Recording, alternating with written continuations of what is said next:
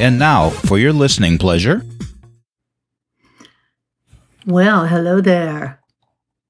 It's a new week, new format. I've changed out how I speak and how I intro myself, so let's get going. It's Tuesday. This means it's Mental Health Moment Day.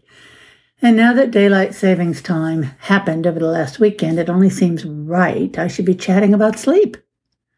Last week, we left off talking about food and the good and bad food choices for building better mental health. Today, it's about sleep. Cutting back because you lead a busy life may seem smart. It's not. Getting enough sleep when you're building your mental health is a necessity, not a luxury.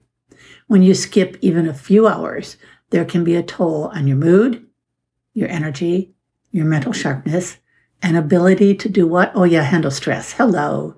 See the importance here? I sleep 7 to 9 hours per night, mostly smack in the middle at 8.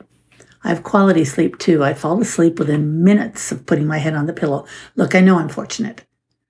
Because I sleep well and fast, I don't have to shut all the stimulants down. However, experts recommend, and you know this is no secret, turning off the computer, no TV, put aside work thoughts, postpone arguments in your head.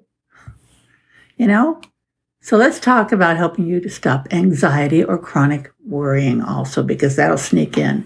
There's an old tried and true warm bath trick. You can read by a soft light.